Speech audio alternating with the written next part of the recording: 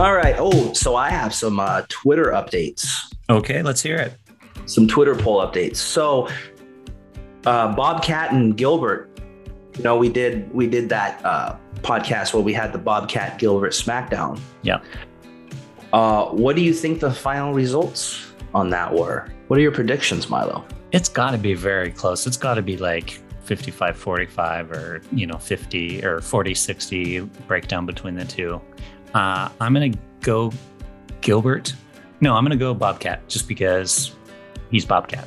It's a surprising result. It's 61.5% in favor of Gilbert, Ooh. with 38.5 in favor of Bobcat. Wow. Well, I did say 60-40, so that's pretty close. Yeah.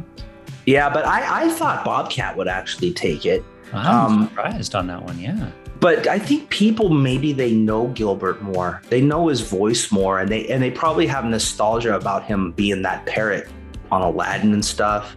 And Gilbert does the comedy roasts a lot. Yeah, so I think maybe he's out there. I think Bobcat is a lot more behind the scenes nowadays with his crazy movies. Yeah. So maybe people just don't know Bobcat as well.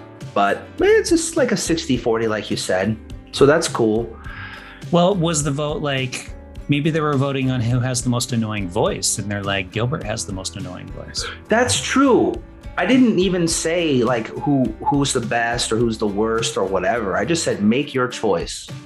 And it could be they listen to our podcast and they're like, Gilbert, yeah, he has the most annoying voice. Could be. In that case, he would have lost. Yeah. Whatever you want to tell yourself, man. So we all know that Transformers was going to beat Gobots. And this was a big turnout too. And they did. They beat Gobots pretty bad, like 86-14%. Yeah, that's believable. But here's the thing. The Gobots still got 14% though. And this is a large turnout. So I don't want to discount that, because that's a sizable minority, right?